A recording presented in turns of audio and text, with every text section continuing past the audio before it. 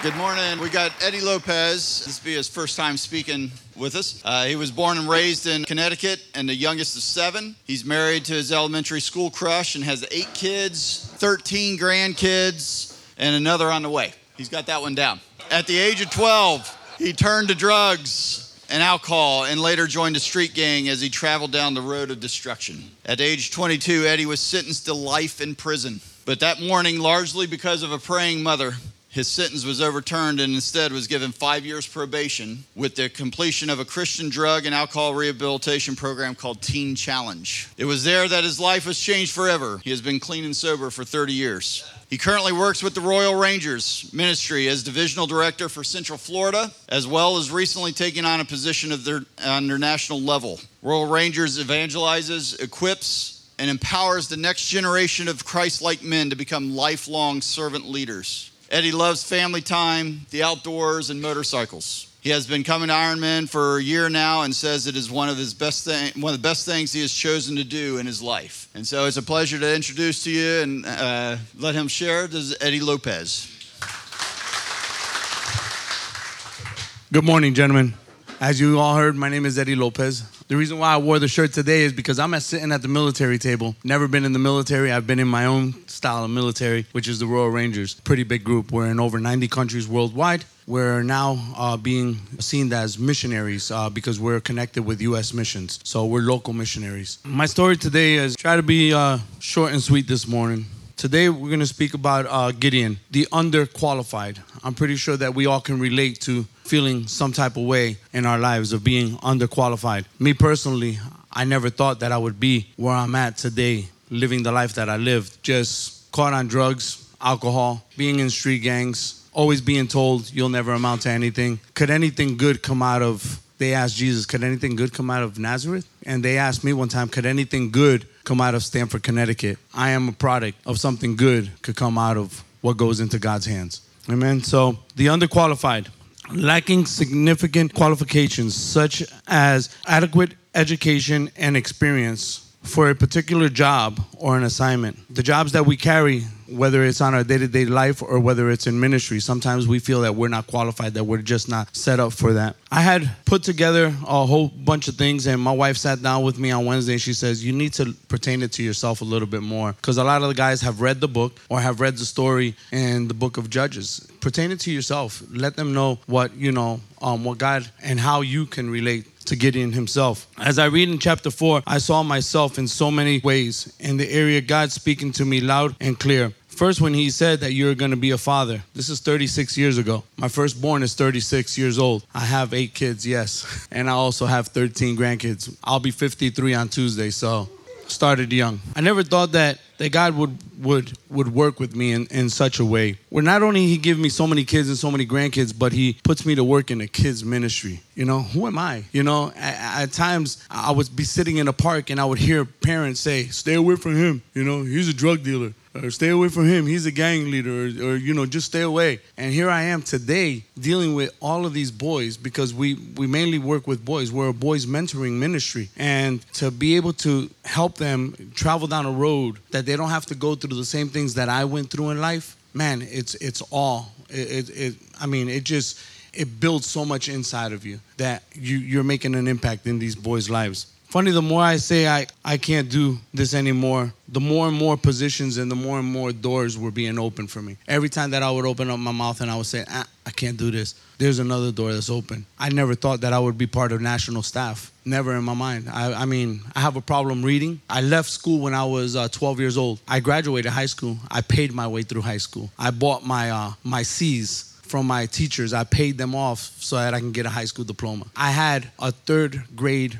reading level and comprehension level for many years. And by reading the Word of God, my reading has gotten a little better and the comprehension has gotten a lot better. So I thank God for sometimes we look at the Bible and it says, what can we possibly learn? There's a lot that you can learn, and it's more than just a Bible study that you could pick up from that. God uses that to teach us in so many different ways that we can ever imagine. Once again, I say, one of the words that hurt me the most was, you'll never amount to anything. But God shows his love. In 1 Corinthians 1:27, we read, but God chose what is foolish in the world to shame the wise. God chose what is weak in the world to shame the strong. And that is so true. He did it for Gideon. Gideon says, I'm the weakest. I'm definitely the weakest from my clan. Why me?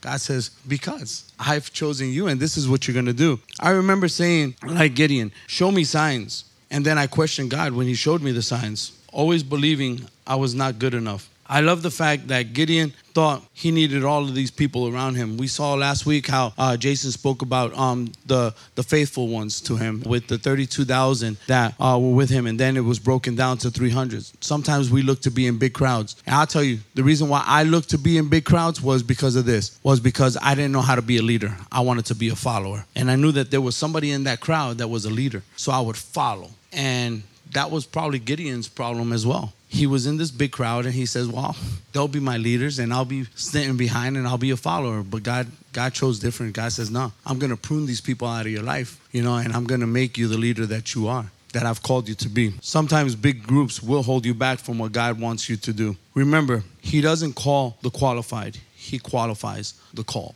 That to me is like, he called me. Out of so many different men, he chose to call me. I felt like the Moses. I felt like the Abraham that we've read about so far. I felt like Joseph because I was traded by my own people. My dad had kicked me out. My mom didn't want to know nothing to do with me. My siblings, they turned their backs on me. I had nobody. I turned to the streets in New York. I was homeless for 17 months, living out of a cardboard box, eating out of garbage cans, not showering for 6 months. 6 months I didn't see water.